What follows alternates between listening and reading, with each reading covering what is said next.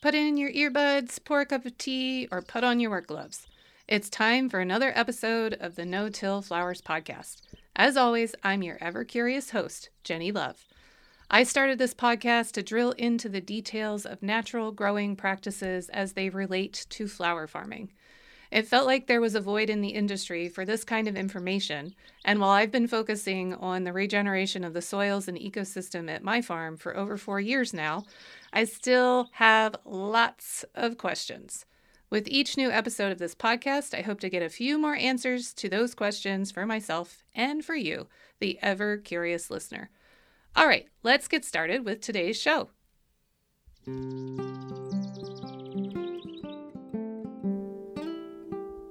My guests today are Ken Michael and Erica Eschholz of Teton Full Circle Farm located in Victor, Idaho. Their 20-acre diversified farm includes everything from a dairy cow to dianthus. Teton Full Circle Farm has a flower CSA and grows flowers for weddings. I sought out Erica and Ken because their farm is certified biodynamic. Finding a certified biodynamic flower farm is kind of like finding a needle in a haystack.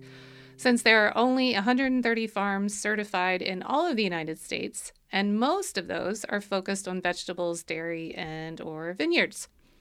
Erica and Ken are so warm and sharing, I wanted to hang out with them and chat all day. I presently have so many questions swimming around my brain about biodynamics. I started following the biodynamic calendar for seed sowing in 2021 out of sheer curiosity and with lots of skepticism. But I noticed the speed and percentage of germination on some of my most tried and true flower seeds was exponentially better, and that really got me curious about sort of the whole kit and caboodle of biodynamics. I haven't delved into any of the biodynamic preparations yet, as those seem really daunting, and I have no cow horns or fresh cow manure at my farm. And so much of biodynamics seems like a spiritual framework that I have been hesitant to go beyond sowing by the calendar. I can wrap my head around how the magnetic energy of the moon, sun, and stars influences the rise and fall of water and air in the soil. If the moon can push and pull the tides, it doesn't seem like too much of a stretch to think that it can also coax little seedlings to stretch up and roots to dive deeper. The inhalation and exhalation of the soil is well documented by science. But I confess the spiritual, more esoteric part of biodynamics is the stumbling block for me. However, there is much about biodynamics that dovetails perfectly with regenerative farming practices. My conversation with Erica and Ken really brought that home. There are 4 pillars in the framework of biodynamics, and 3 of the 4 are straight out of pretty much any Regen Ag book. And the 4th pillar, the spiritual one, can be considered less woo-woo and more practical if one approaches it as simply spending time observing your farm and making note of what is working and what is not. Am I a convert to biodynamics?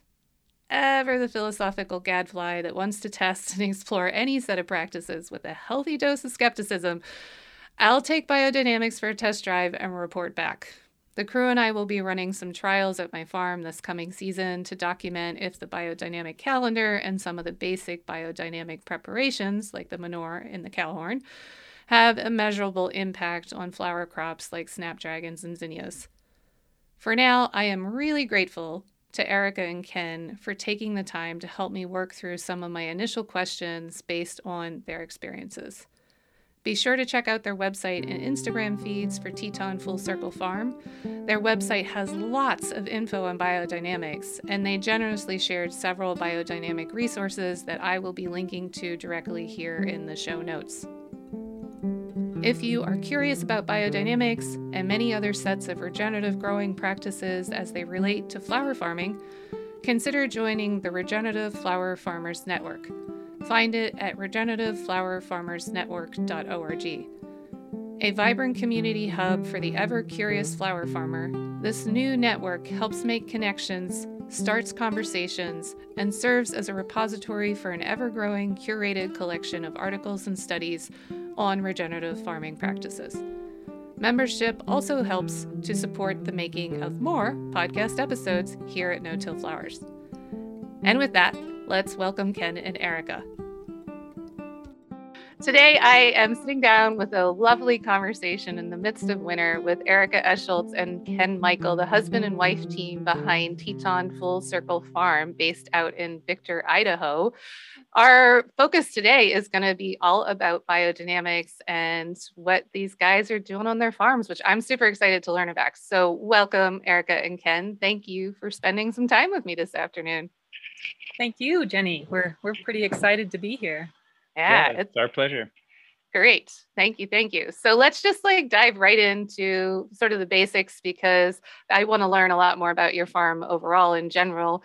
And then our listeners will get to know a little bit more about you too. So tell me about how you got started farming in the first place out there. Okay, great. Maybe I'll start and Ken can share his startup journey. We both started before we met. I got my feet wet gardening while growing up in northeastern Connecticut with my folks, who had an extensive home veggie and flower gardens, as well as a few farm animals. I just learned right away all about weeding and the deliciousness of home food and flowers on the table. At a young age, I really was exposed to those gems of life. So I'd say that was a really strong foundation for me. And kind of as I grew up and moved through life and went to school, I always had a little garden wherever I was, however small it may have been. And then eventually, I actually spent some years working in the outdoor field, leading outdoor trips, environmental education, and ended up in Teton Valley, where I met a friend of mine who is a biodynamic farmer. And this kind of starts to move into my exposure to biodynamics. Yeah. So I'll let Ken kind of share his background first. Yeah, sure. So I also grew up in a gardening family. And I learned how to weed right away and was out picking tomatoes for tomato sandwiches at a young age. And the gateway drug for all children to learn to garden. Exactly. And I grew up in Cheyenne, Wyoming. So very different climate than Erica, but out west. And we lived just 4 blocks from the state capitol building. So it was an urban garden, but it was like every square inch of yard we had turned over at some point. And I really got the bug for hard work and seeing things grow and feeling that, just the joy of building something beautiful and seeing it come through and a job well done. And I actually studied agriculture in college at the University of Wyoming, and ended up coming to Teton Valley for an internship at Snowdrift Farm, which I'm sure Erica will hit on soon. And that's where Erica and I met. Nice. And what kind of agriculture did you study in school, Ken? Was it for vegetable farming, or you went for some other element? Yeah, that's a good question. The major was actually called agroecology, but agriculture in Wyoming is like wheat fallow or sugar beets or hay. Right. It's pretty rugged. It's such a rugged area, and I knew I was going to probably leave the state to farm because it's just I saw what it was like trying to garden in Cheyenne, and I was like, I don't know how I could ever have a vegetable garden or grow flowers in that kind of soil with that kind of wind and that much hail. It seemed untenable. And Idaho's actually better. I'm a little skeptical over here. I'm not seeing the great trade-off. I thought maybe you'd go to Kansas or somewhere. Right. Well, we don't have as much hail. Definitely less wind. We do have some colder temps, but there's a lot of snow that sits on the ground during those really cold times. So the ground actually stays really nice and insulated. And we're actually in a beautiful spot with, fantastic soil. So we had a lot of things. When I got here, I was like, wow, this place is lush. America always teases me because, coming from Connecticut, she's like, right, this isn't lush, dude. Yeah. I suspect, I would be shocked by the unlushness of Idaho too. Well, oh, cool. I love those backgrounds that you guys bring, the way you were informed from a very young age about the value of growing and working in the soil. So tell me a little bit then, before we go into biodynamics in particular, let's just talk about the size of your farm currently, how long you've been growing on it, the location in particular. It sounds pretty dreamy to me. And then also your growing climate, like what's your zone, but then you have all that snow. So yeah, break it down for me. What is it like to grow at your farm? Sure. We've been on this location now for 4 years. We're heading into our fourth season, I should say. Previously, we were leasing another farm for the previous 5 years. So Ken and I have been farming together on our own business operation for 9 years now. This farm that we own is 20 acres. 10 of which are in hay, 5 are in pasture, and 2 annual veggies and flowers, 1 approximately of perennial trees and shrubs, and then the remainder ag buildings and 2 residences. My mom lives here with us. Wow. That's amazing. That's a lot of space. I didn't realize you guys were that big. Yeah. We, when we started shopping for a farm, we started to, set our goals for how much land we thought would be appropriate to have a thriving biodynamic farm. So that size, as we'll talk about, kind of helps the big picture of biodynamics to really foster that biodynamic way. Yeah. Right. And you're located right by the Tetons, you told me. So you're in what must be an incredibly picturesque location. It is quite beautiful. We're in the city of Victor, which is really a very small town, in the valley, in Teton Valley, which is on the west side of the Tetons. So if we were to hike east, we would eventually end up in Grand Teton National Park if we hiked long enough. Wow. Yeah. Right. And one of the beautiful things about that is that we're the greater Yellowstone ecosystem, which we're bordering, is the largest intact ecosystem in the lower 48. So we really use that to our advantage in our farming. We really try to, draw the nature into the farm. So there's just all that life and abundance that we want to make sure to promote and encourage. Not that we want, deer coming in and eating everything, but we're also not going to, we keep them out. We think of ways that they can be of value to us. Yeah. So I didn't even think about that piece of the puzzle, how that makes your farm such a uniquely integrated piece of the ecosystem around you. At my farm, I feel like I'm constantly trying to build an ecosystem because it's an urban farm in the middle of like one of America's oldest cities. And that's a mission of my farm, is to regenerate ecosystem. But you're almost doing like sort of the opposite thing of like, make sure you don't step on an amazing ecosystem, essentially. Is that, kind of what I'm reading here? Yeah, definitely. We just want to contribute really to our surrounding. Yeah. But we're also maybe more similar than you think. When we bought this farm in 2016, it was monoculture alfalfa, so it was just an alfalfa field that had been hayed for years and years and years. And they put down, nitrogen and sprayed for weevils. So, it was just kind of just a big hay field. So since then, we've actually introduced, I don't know how many tree species, at least 20 species of different trees and shrubs, planted, 10 different grass species. And the past year is now, at least like 20 different plants. And then on top of all the things we're growing, from all the vegetable varieties to the flowers, it's just, there's a lot going on now. And we're getting animals back in the scene. So it really has changed.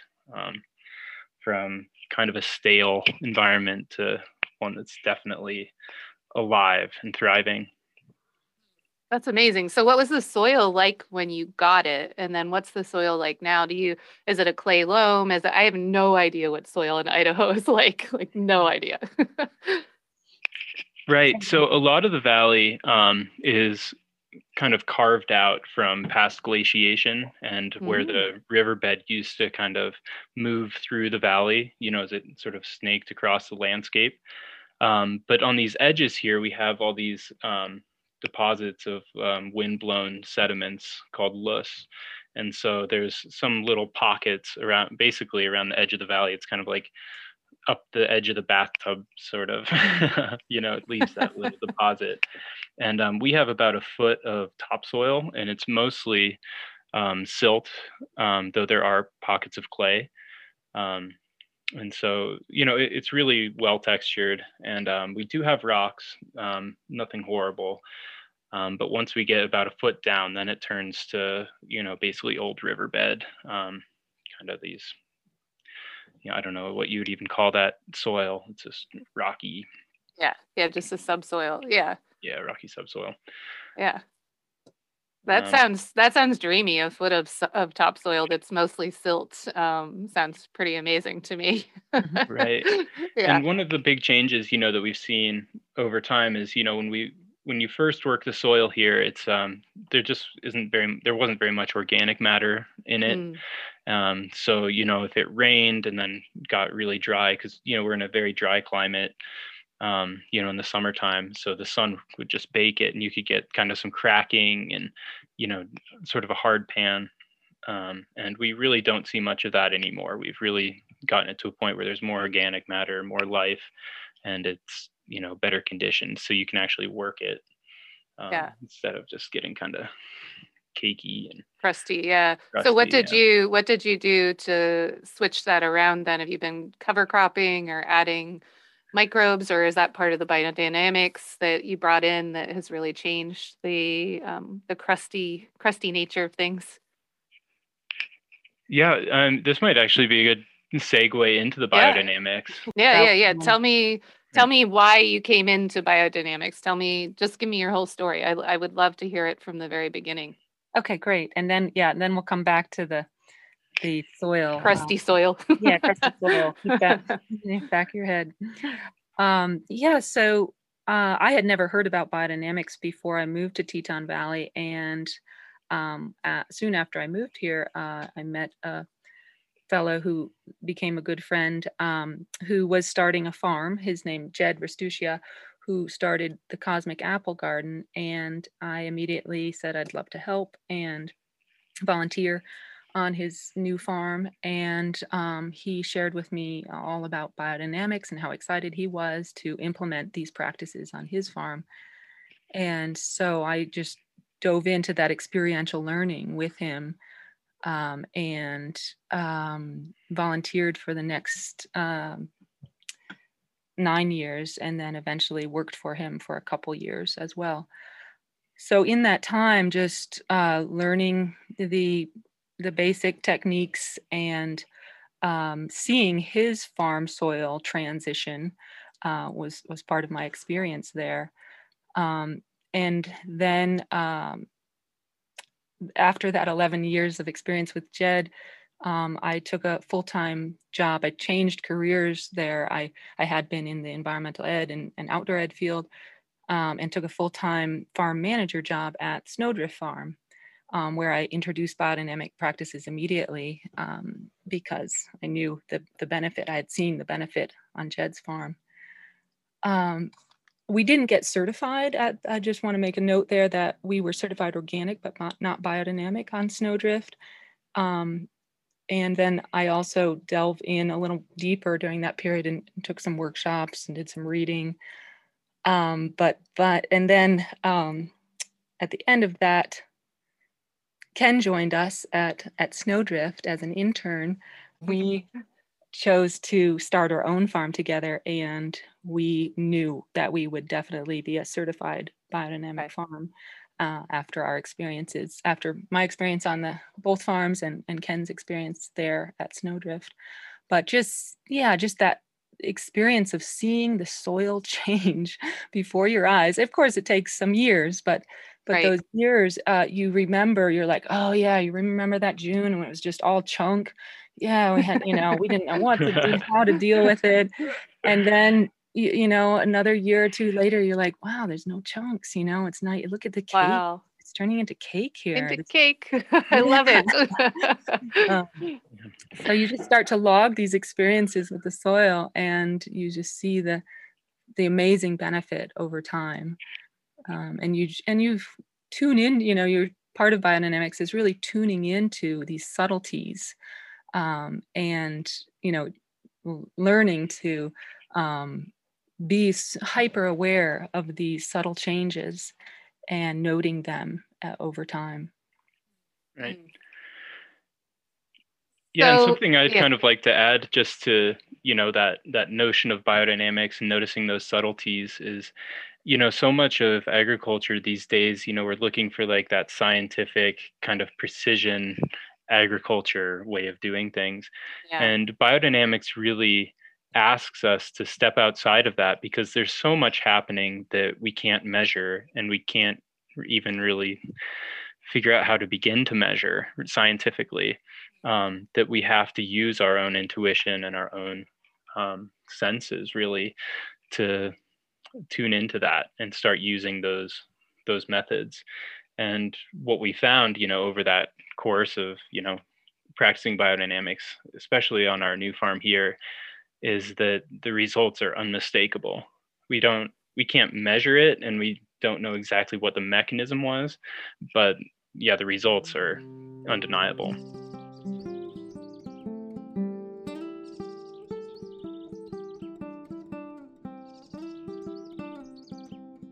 So how long did it feel like it took you to start seeing results? Is it something that is going to take 4 years or something when somebody starts doing biodynamic practices, or does it feel like there's a pretty quick shift in the ecosystem at your farm?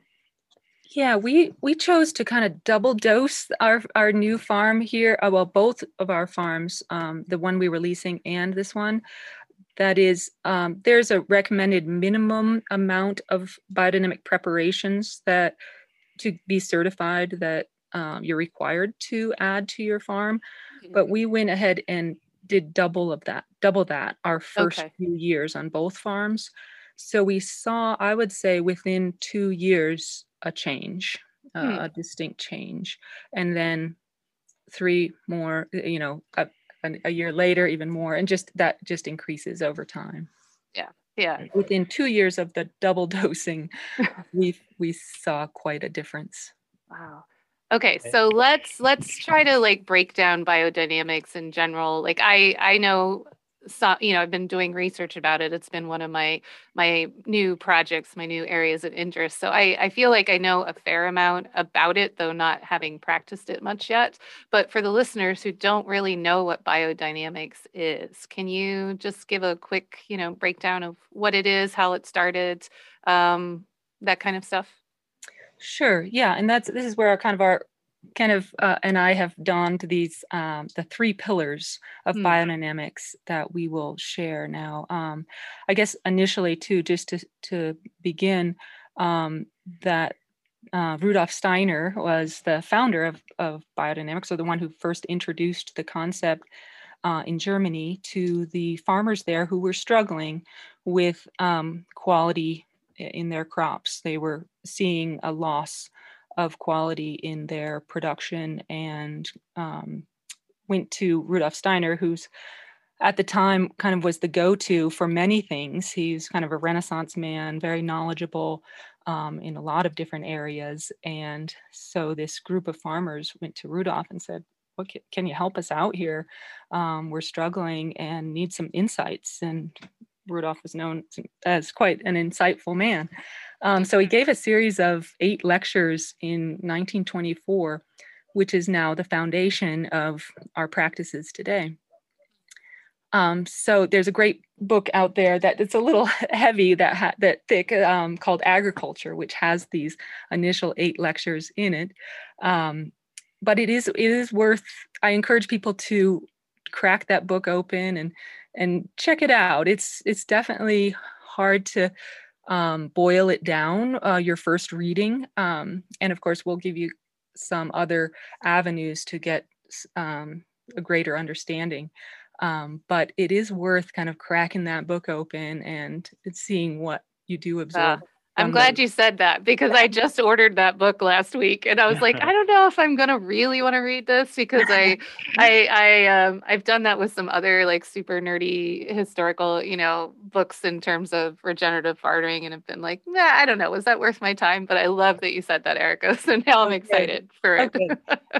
And so now we'll give you a quick and dirty summary of that book. I don't know. Awesome. I love it. Too egotistical to say, but these are the nuts and bolts we'll share with you now, and we come down to 4 pillars, and I'll just start with the first one, as looking at the farm as a closed system, or the farm organism. We might say nurturing the farm organism. That would be the title of this pillar. So so Rudolf Steiner encouraged farmers to look at their farm as an individual and whole organism, kind of like looking at our body. Our body has a brain and a heart and a circulation system. It has sensations. So he used the body as a metaphor to your farm, and that every part is critical to the functioning of the whole. And if we think in that manner, of this closed system, this full circle, as you will, then we have, there'll be just a greater health to the whole, rather than bringing in a part from California and maybe another part from the East Coast, and bringing in these different parts to your farm, but instead cultivating a whole farm organism right there on your farm. That is, finding all the necessary components that you need to feed your farm on your farm.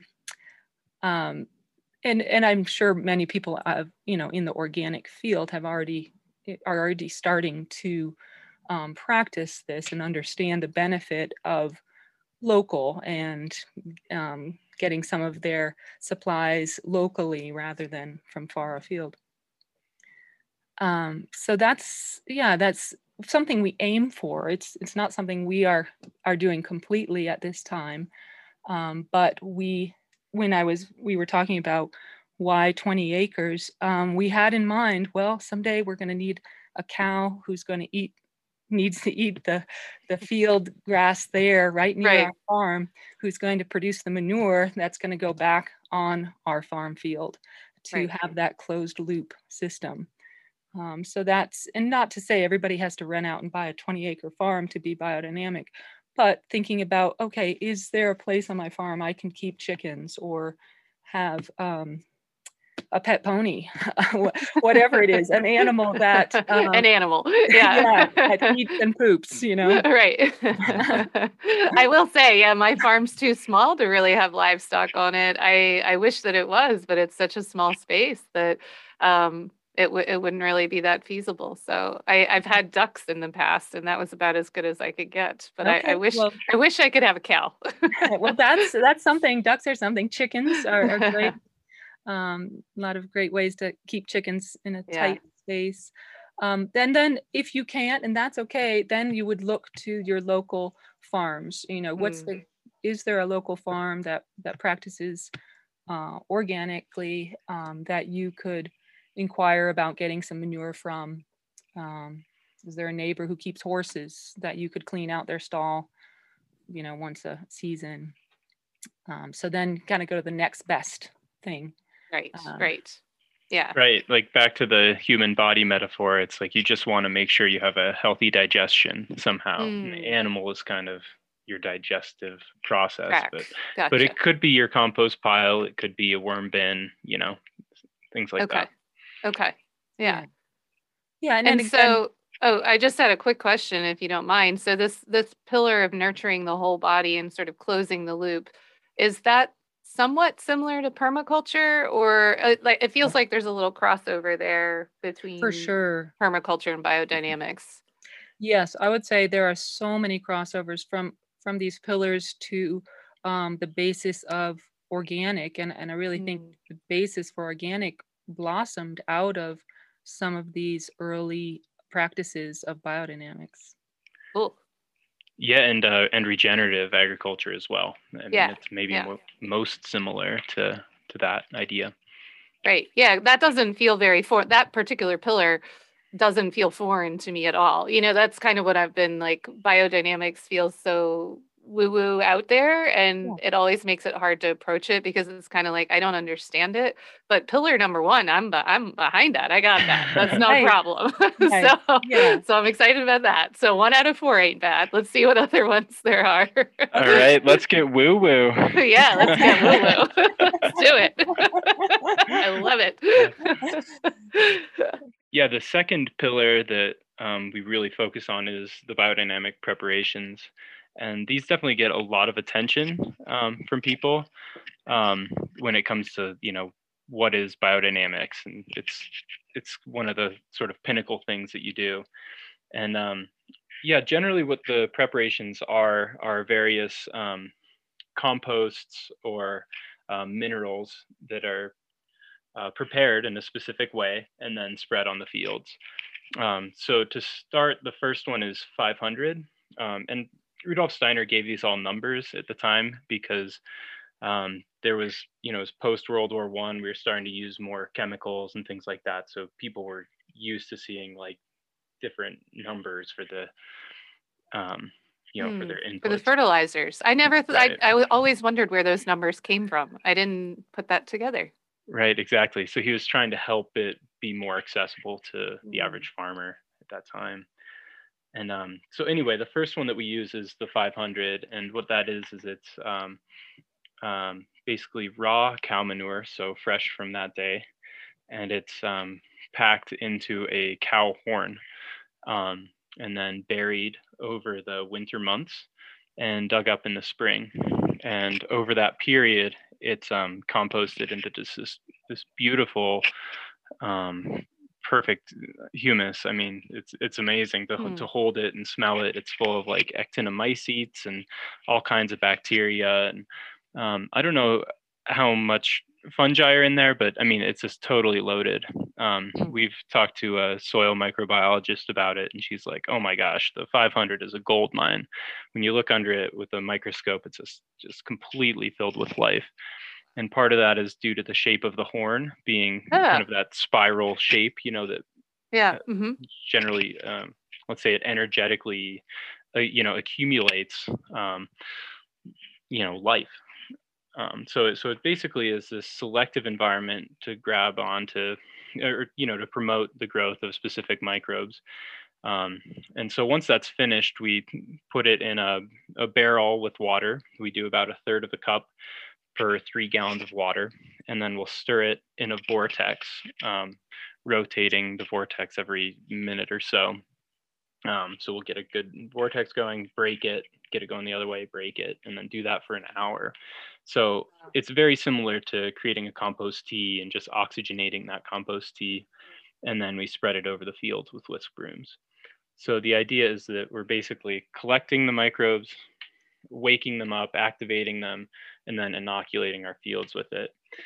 And at that same time, there's also something energetic happening where we're bringing in sort of the forces associated with the soil that can then be spread out over the fields.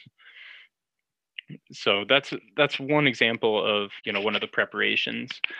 But the other ones include the 501, which is a horn silica preparation, and very similar, where you pack a horn with silica that's kind of turned into a sort of a slurry, kind of like a paste, and then that's buried during the summer months, and then spread around late summer or fall to promote ripening of fruit crops, or it's really potent preparation for the flowers, and getting them to really be vigorous. And it bears a relationship to silica, of course, so that it's really just helps the vigor of plants.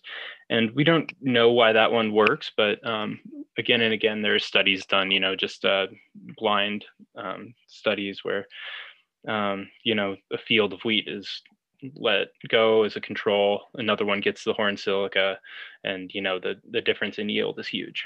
So, there's studies like that, but it's hard to prove what the exact, method is. Right. Yeah.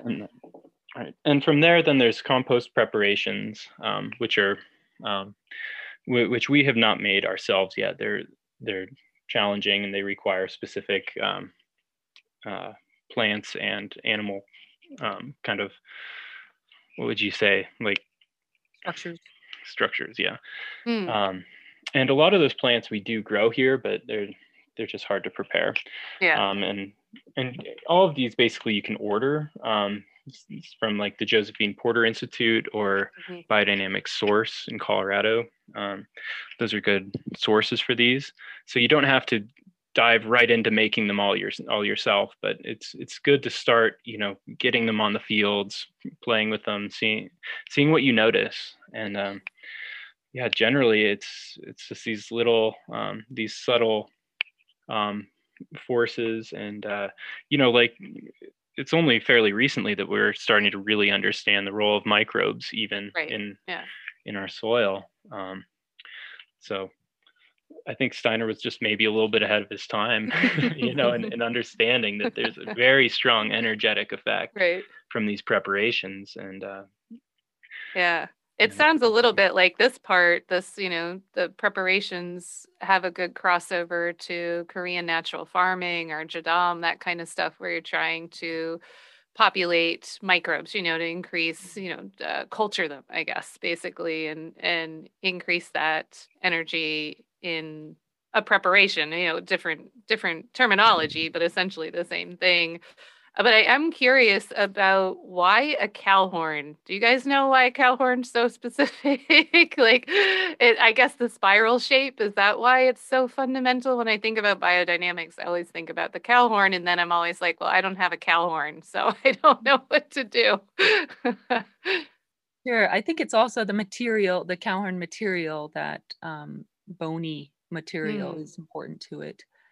And then in terms of where to get the cow horns, the Josephine Porter Institute is a nonprofit set up specifically to support biodynamic farmers and sourcing these things. So you can buy, 20 cow horns from the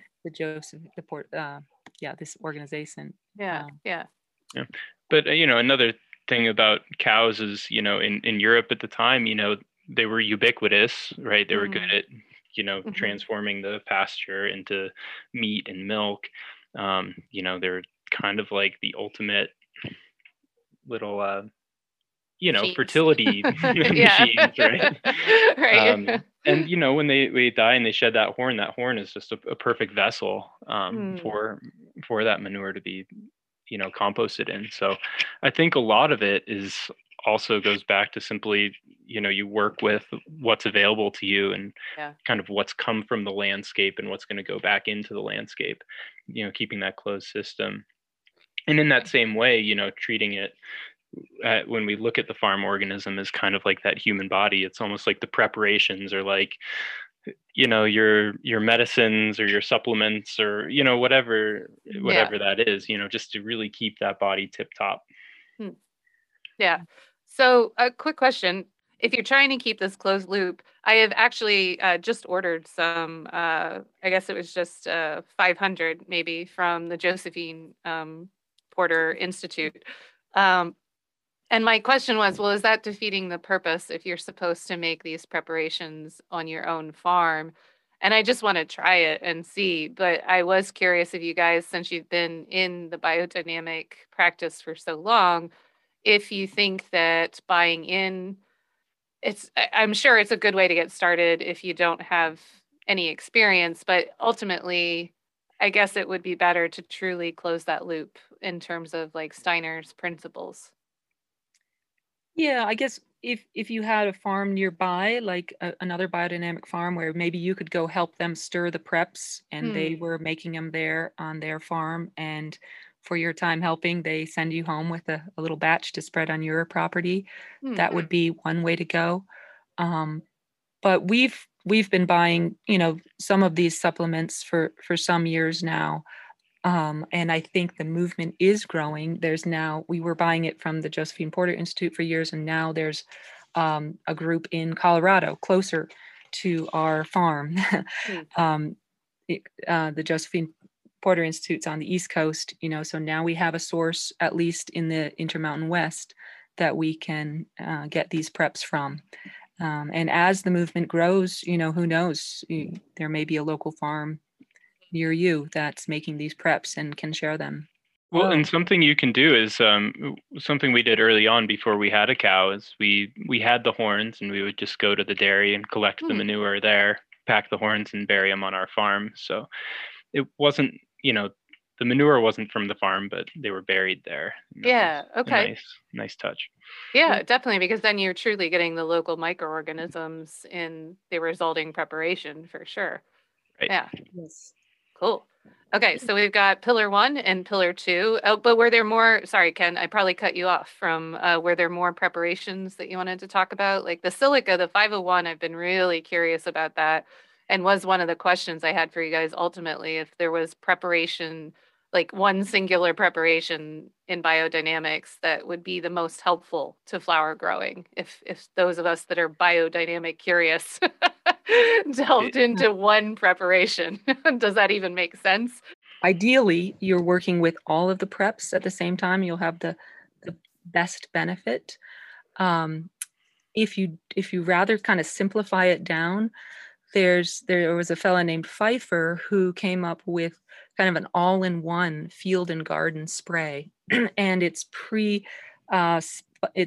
pre-stirred, so you don't have to stir it for an hour. You only stir it for 20 minutes, and that's also available at these various supply organizations. So the Pfeiffer Field and Garden Spray, that's what we would recommend you start with. There's also a Pfeiffer compost starter. And that's again real simple. The Ken mentioned the 5 preps that go in the compost, but with the Pfeiffer compost starter, it's just one.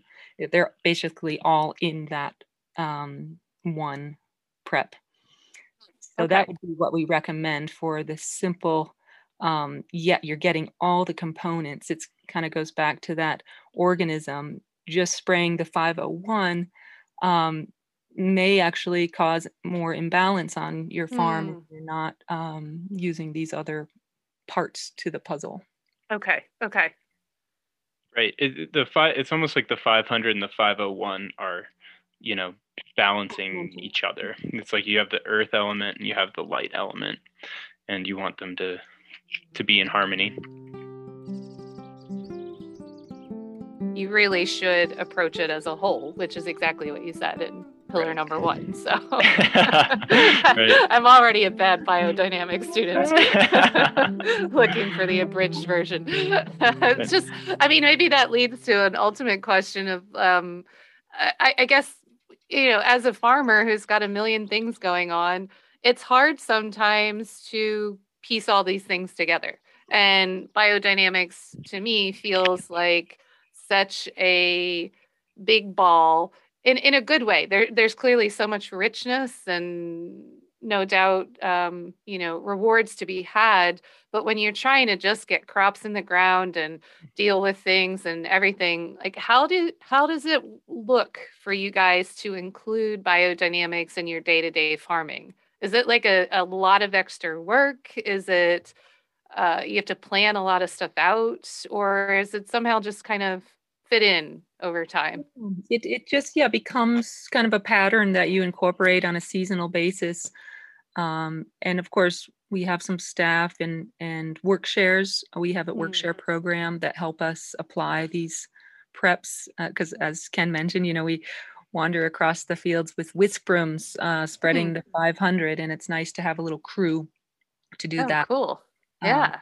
And in the literature, Rudolf Steiner suggested having some people over for Sunday brunch or dinner and getting them to help you stir your preps and spread them.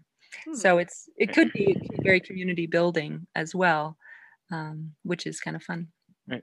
And, really your question is also a good segue into the third pillar of the calendar, because working with the biodynamic calendar really does help us set up our weeks and our seasons in the flow so that we know what we're working with. Say whether it's, our leaf crops or our flower crops or our fruit crops, we know what we're getting into during the week. And it really helps us lay out our workload in a way that's, harmonious and smooth. And we're never, it helps us smooth out, I guess, the peaks of the season. We're never like in a huge crunch to get everything planted all at once, because we know that there's a day for that coming up. Right. Yeah, I did notice that. I just tried using the calendar in 2021. I started following the calendar, and initially I thought it was going to make my workload more challenging, where I felt like I was having to stress and jam everything into one day. And I noticed over time that it was actually really a super easy flow. It was like, oh wow, I think this is the way everybody should be doing it. Not for the woo-woo biodynamic part, but just the it's a good pace to be like seeding at a certain time, and then that transplanting is going to come up at a certain time. Like I felt like it just really helped me pace myself through the season, and I was really impressed by how following the biodynamic calendar really wasn't hard at all once I wrapped my head around it. Nice. Yeah, absolutely. Well, and what's interesting, is that calendar is based on astronomical phenomena, basically the flows of, how the moon is moving against kind of the cosmic background, you might say, where it is relative to the constellations behind it, as well as, is it, ascending or descending, on that horizon. And, those are phenomena that have been important to cultures for millennia, and across cultures too. Right. So, Yeah. These are principles that have risen independently over, much of human history, long before we had any way to really measure its impacts. Yeah, definitely. So when you guys are sowing, let's break down the biodynamic calendar in particular a little bit. It's not just about sowing and transplanting. It also has to do with when you deliver the preparations to the farm. Is that correct? Yeah, we choose the appropriate day. So for example, the 500, we would likely choose a root day to spread or a fruit day. And then on the 501, we'd likely choose a flower day or a fruit day. Do you try to harvest by the calendar too? I've always wondered if that was really hard. Is that an additional element to the way you're using the calendar? No, we have to harvest on our schedule. So something Rudolph did mention somewhere in that book is, you try to follow these patterns, but sometimes you just have to do what you have to do on the day you have to do it. Okay. So that's always our fallback. Oh, we have a harvest schedule. We're just going to need to, even though it's not the best day to harvest the kale, we're going to harvest the kale today because we got to get it to market tomorrow. Right. Yeah, that's what I always wondered. I was like, oh gosh, I can't wait to harvest flowers until a flower day. I mean, flower days only come around like every 10 days. So what would I do with all those flowers in the meantime? Right. Yeah. But what's fun is when you do harvest the flowers on a flower day, you notice the difference. You do? Yeah. That noticing is, part of the whole, being like, oh, wow, did you see the flowers today versus on any other day? So what does that manifest like? Do they have a different color, or they just feel sturdier? Like what do you notice when you see that it's a flower day? We see a lot, that stamina and longer lasting in the vase and the vigor. Just maybe another way folks to see it is just simply when dandelions might be blooming out in your fields. You sometimes look up and you're like, whoa, the dandelions are really glowing today. And you look and sure enough, it's a flower day. Yeah. Oh, wow. I love that. And there are other things we see also, like on a flower day, you may notice the light. Sometimes you just look up from your farm work and you just see the light around you, just really beautiful. Just maybe some little cloud windows, how the light pierces through, or a really spectacular sunset often show up on flower days. Again, oh, wow. Focus on the light. And then with the leaf days is a more focus on water. So you may have weather on a leaf day. And of course, this isn't a regular thing, but maybe you have the high stratus clouds developing on a leaf day. So you start to see these subtle differences of these different days coming out in the weather, your plants, their lastability in the refrigerator or in the vase. Yeah.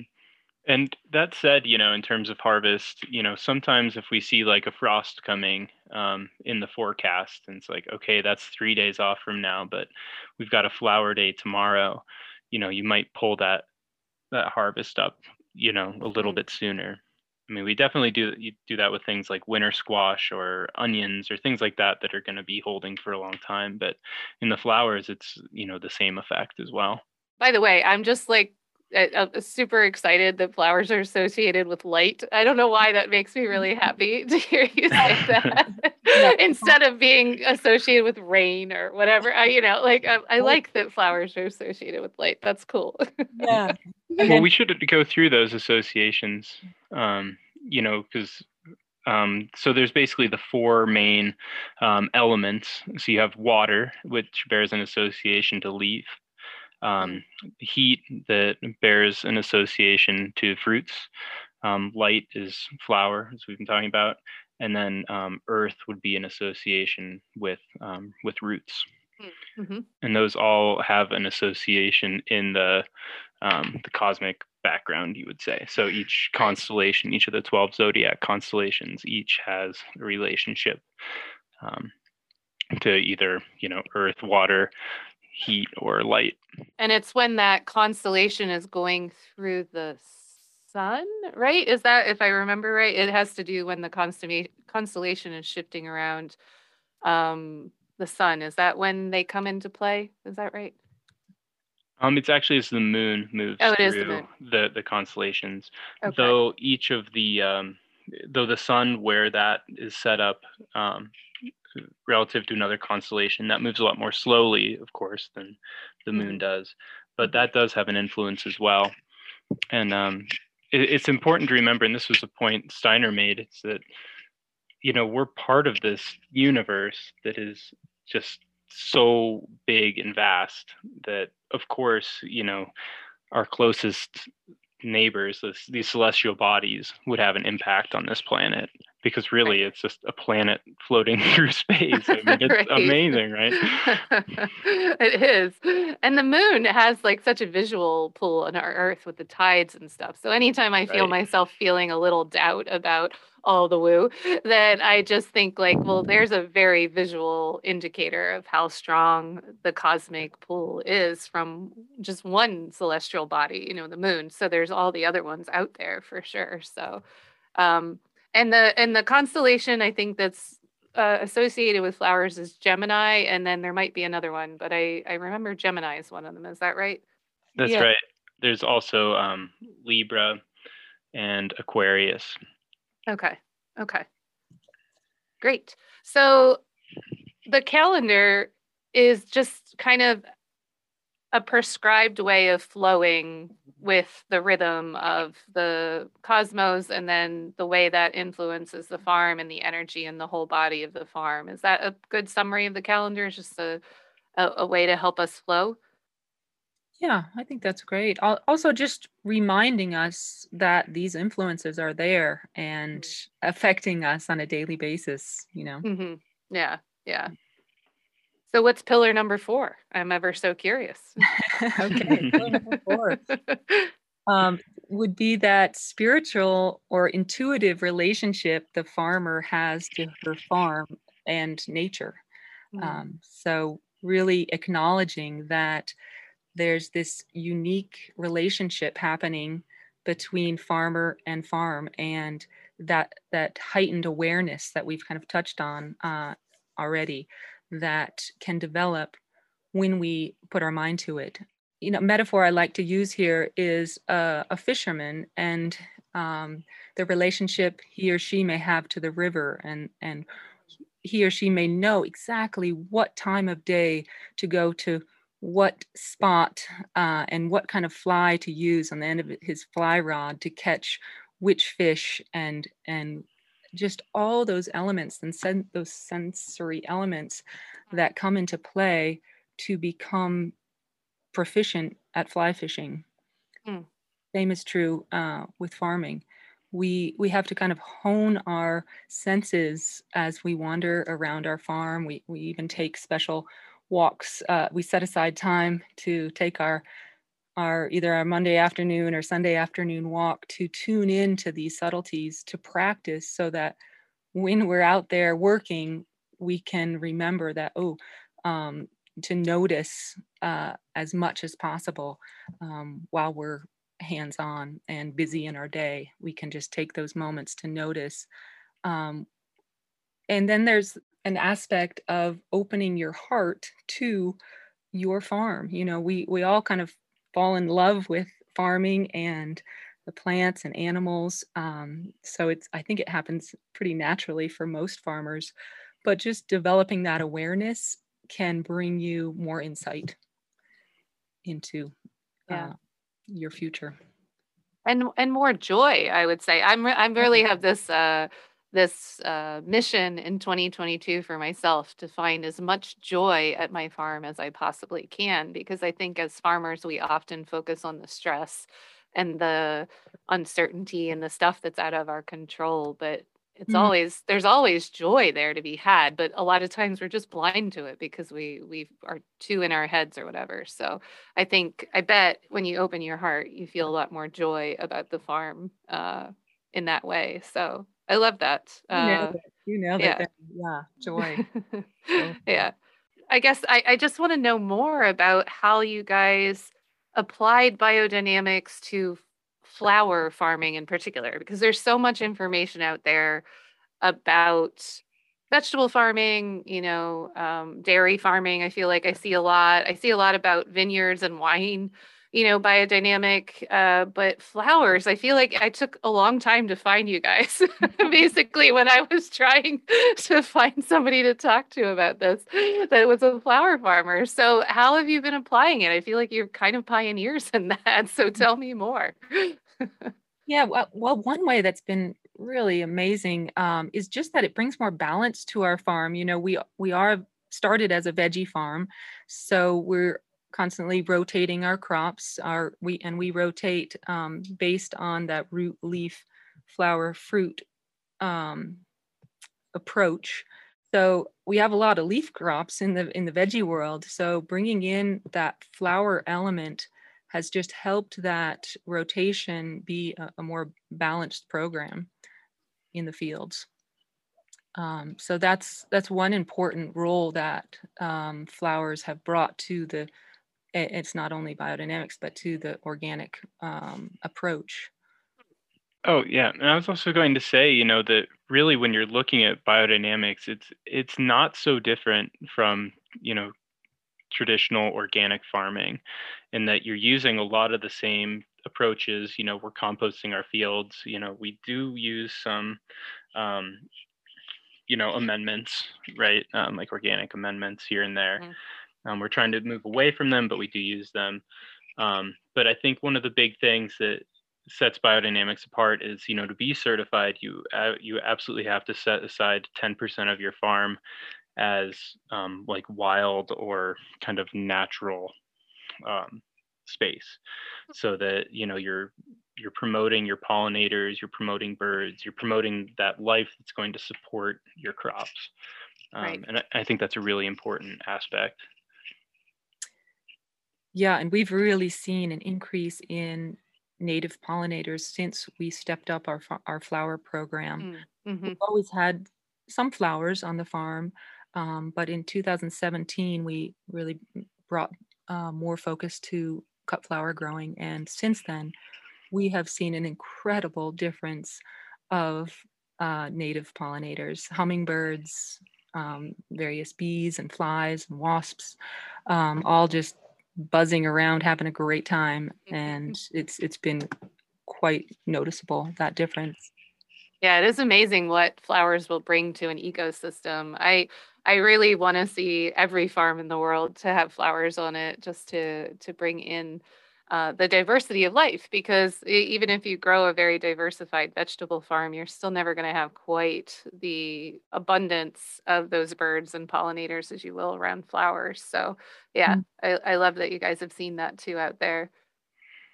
Mm-hmm. Yeah, and lastly, I guess we have seen just the quality of our product, and I don't think this is necessarily about us, but more about these practices that we get great feedback from our market customers, our CSA members, wholesale customers, just weekly, monthly. They just always are pretty impressed with the quality of product. Right. Yeah. Well, So do it's the not uncommon at the farmer's market, for someone to say, "Oh, I still have last week's bouquet, but I'm going to get another one anyway," So just, the yeah. quality is really outstanding. That's awesome. Do you think your customers care that you're certified biodynamic? Does that seem to be something that carries weight with your customer base at all? A handful of people seek us out because of that. Okay. Yeah, we had a family recently move in from Minnesota, and she was associated with a Waldorf school, which is also one of Mm-hmm. Rudolf Steiner's background. He helped establish the Waldorf philosophy, so she sought us out for sure. And we have a handful of those families that are like, "Oh, you're biodynamic. Okay, great." Right. Yeah. Oh, that's cool. I sometimes I wonder whether certifications in flowers, I understand that they're more of a sales pitch in vegetables, but in flowers, it sometimes feels like certified organic or biodynamic or whatever maybe doesn't, come to a customer's mind that much because they're Yeah. not eating it. So, um, yeah.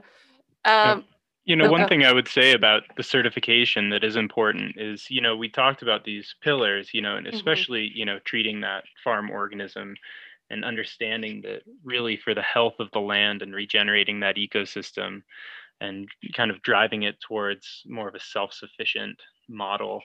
I mean, that's really what the world needs right now. And the more people that are seeing that a farm is doing that, hopefully we can get that push from the customers to, start adopting those practices more widely because people start demanding them.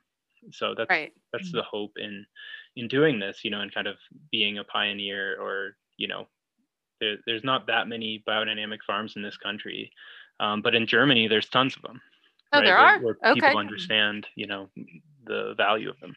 Hmm. Yeah.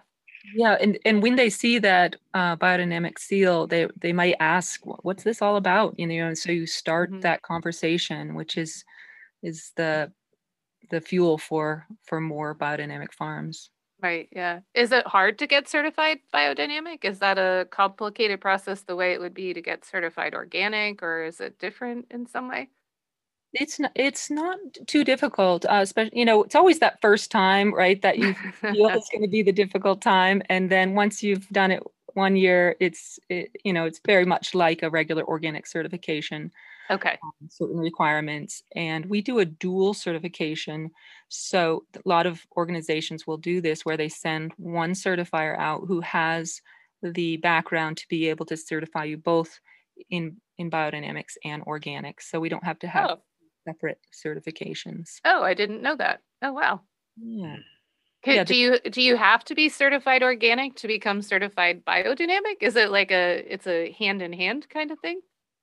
it is at this time, a Okay. hand in hand. Yeah, you need one. you could be certifiable biodynamic and not certified organic, but the two are necessary at this time. Yeah. Okay, gotcha.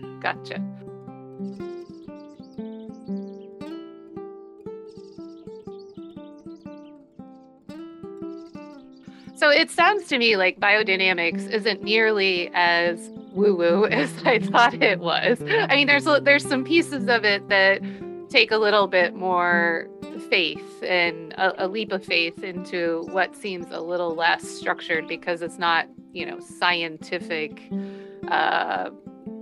chemistry-based knowledge like you would get out of a university study or something. But it feels, from our conversation, to me, it's feeling like biodynamics is very much essentially just regenerative agriculture, but with a special spin based on the lectures of Steiner and the community that it sounds like it's building. It sounds like there is definitely a community element to biodynamics, which is very intriguing to me. I love the idea of inviting people from my community to my farm to help put the preparations out. That sounds like a really fun afternoon to me. Nice. Yeah. And then if there's anybody, doing some backyard gardening, you say, here, take a little home, spread it around your yard. Right. Yeah. You too. Yeah. So I don't want to forget the crusty soil, though, that we started all of this with. So what preparations do you think? Was it the preparation 500, or it's a full gamut of them? What do you think really helped change the crusty soil, now that we've talked a little bit more about biodynamics? Yeah, I would say the 500 is really key to the soil structure and helping it turn to cake.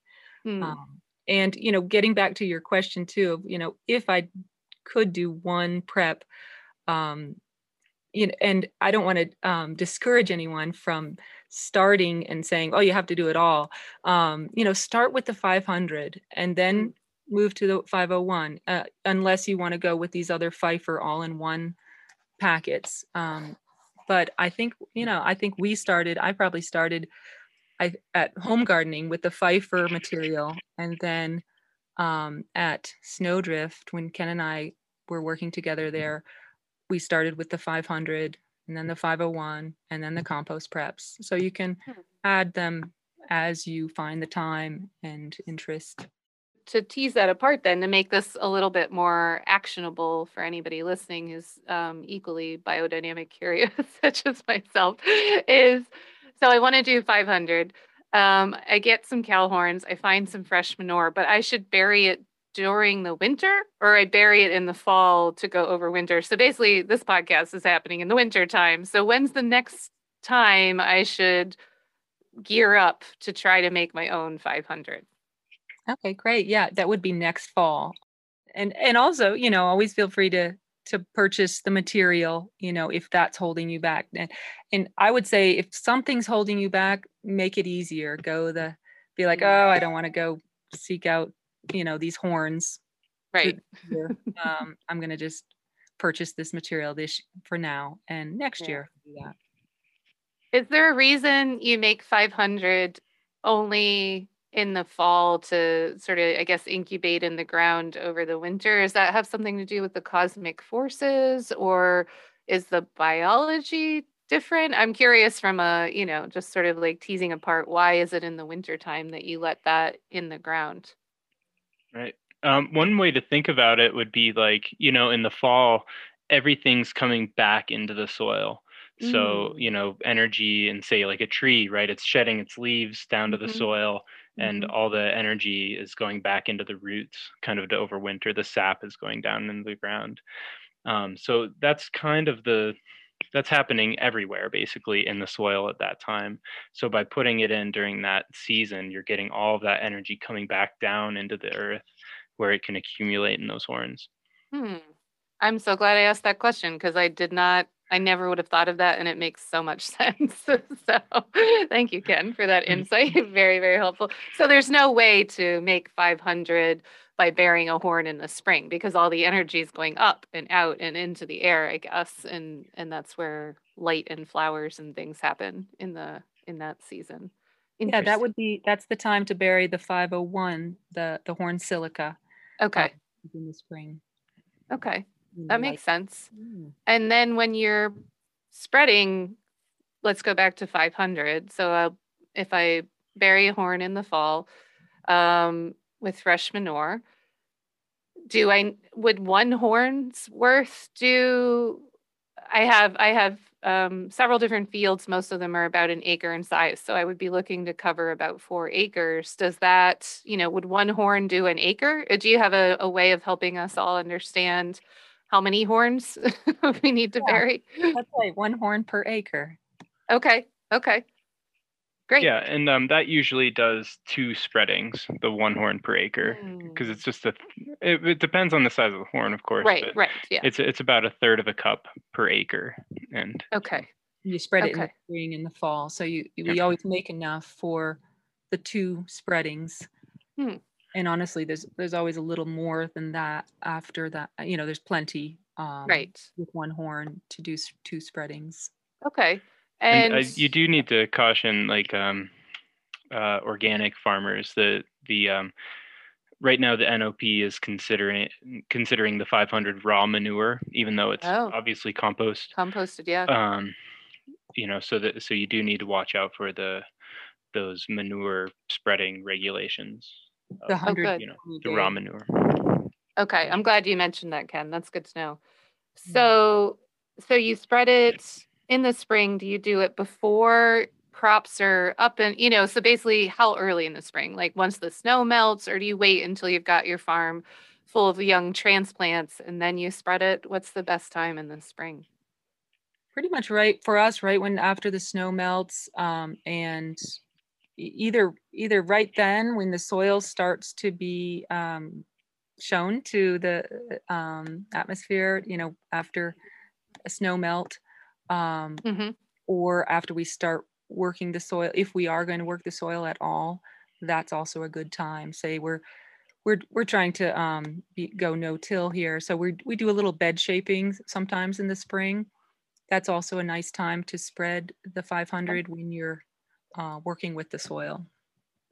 Okay, good to know. And then in the fall, you spread it again when things are going to rest, when it feels like frost is coming, or is it after frost that you do it? Usually after frost, because that's when we have the time. Yeah, I would say in early October here for us, early to mid-October, after things are pretty quiet in the garden. Okay. Yeah, and it's basically when you do spread that stuff out, it just kind of goes dormant, and it'll wake back up in the spring. All those microbes will wake up.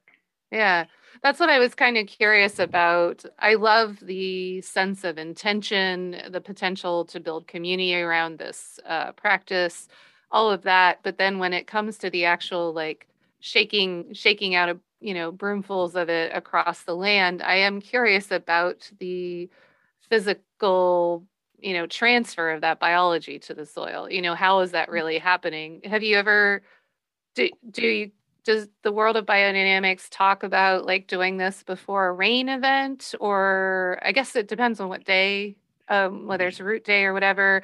I'm curious how the transfer of the biology gets into the soil. Is it just the drops on the ground? It sounds like it has such a powerful impact. And I'm just curious of the vehicle of moving all that biology around.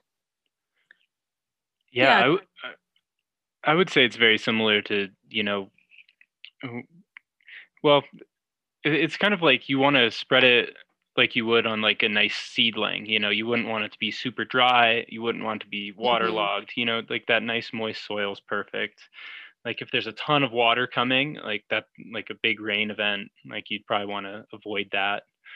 But you can try it. You can generally hit it when it's really nice time. And working with the calendar, often we get the right wetter that we want to get. Yeah, that's what I was just thinking. The calendar, I guess, helps you. So you spread it on root days? Is that what I remember you saying? 500 fruit days. And think of it as yeast to bread. You put a little bit of yeast in your bread and a lot changes. Interesting. You are full of such amazing analogies, Erica. I want you to just walk around with me and help me understand the world through analogies about fly fishing or bread. It's perfect. You're so good at it.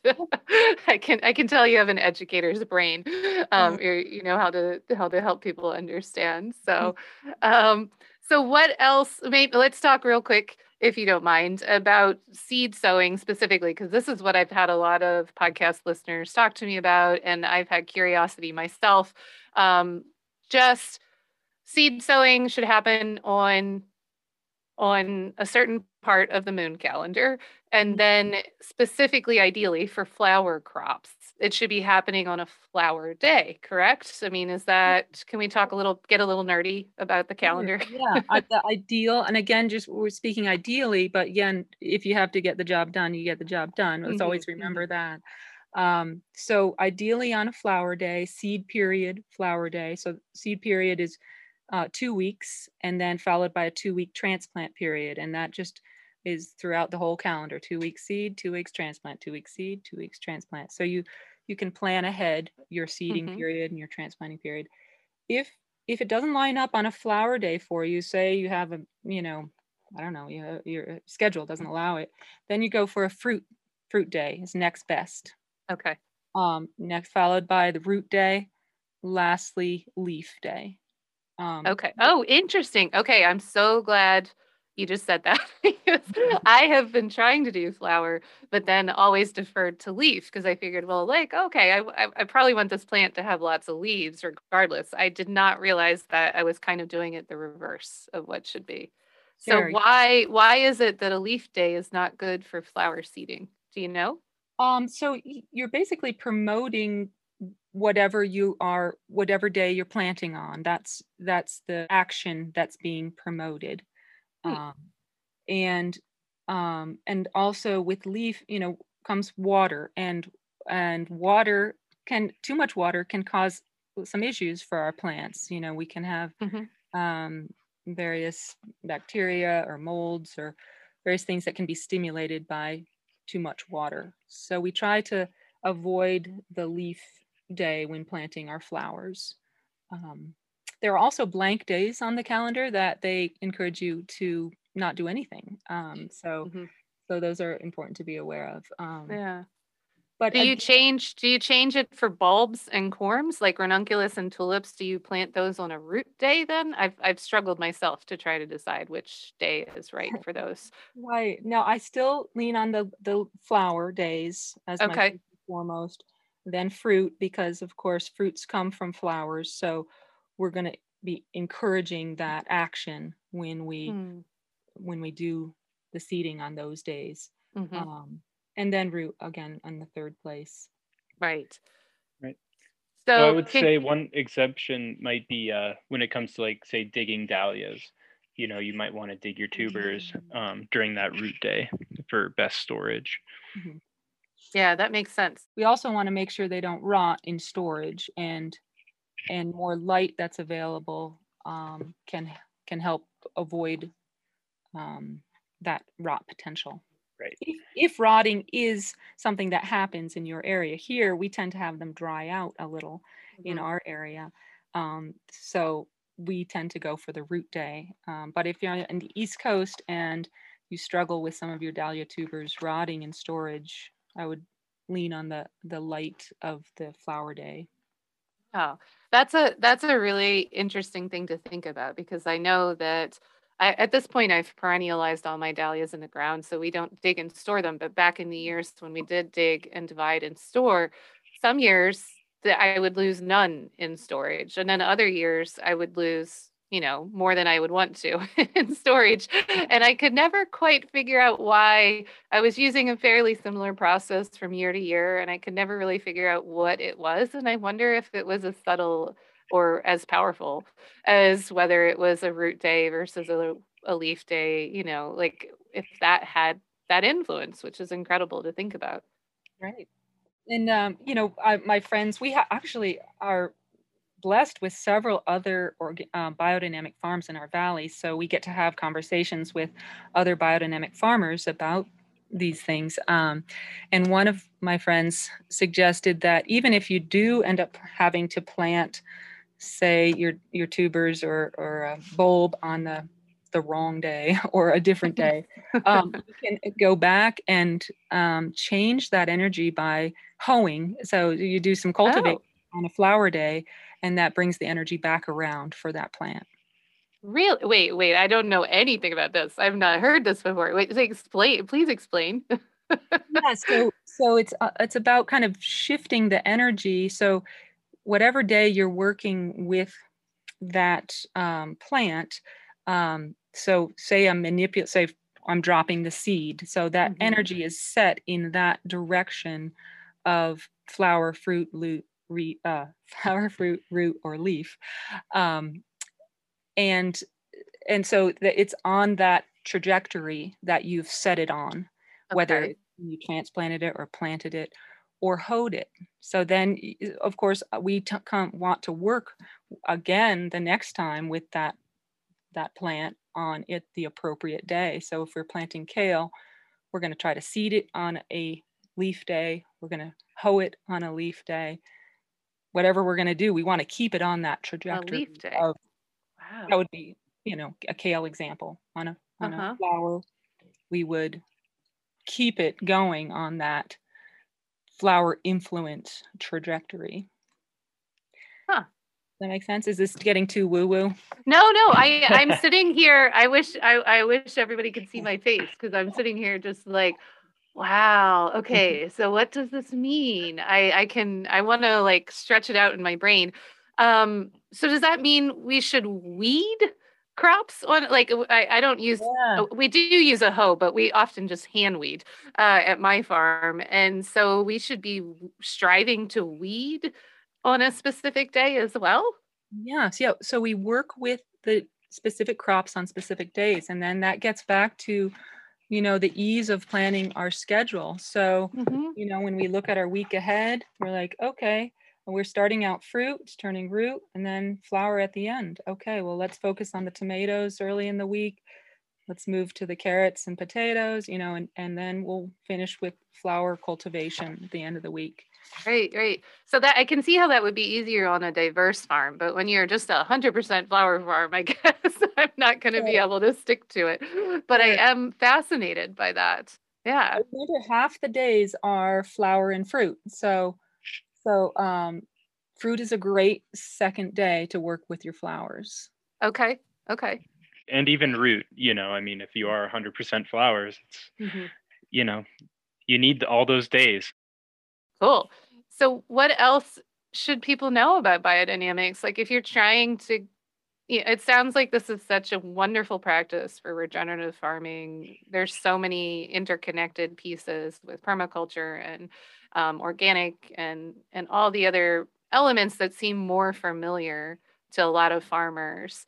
What do you think people should know about biodynamics, just to kind of convince them? If you're trying to sell a farmer on becoming biodynamic, what's your sales pitch?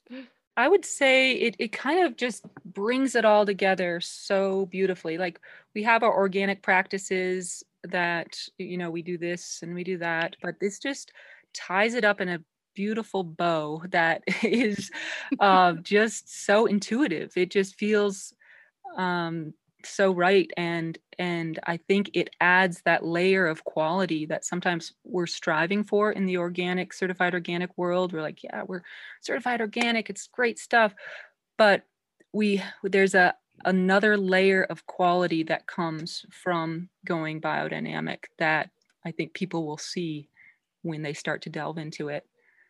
They'll be like, this is the French way, or what, we see that real, the amazing quality in our crops, in the taste, in the smells, in the color, in the lastability, that you may be struggling with on now and then on your certified organic farm. You may be like, this is good, but it's not absolutely top notch. I want to be top notch.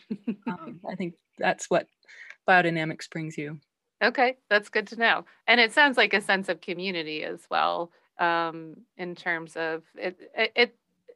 Correct me if I'm wrong, but probably the best way to learn about biodynamics is to find a mentor like you had, Erica. Do you think that's the best Yeah, approach? I think at least for those of us who are learn by doing, it's Hmm.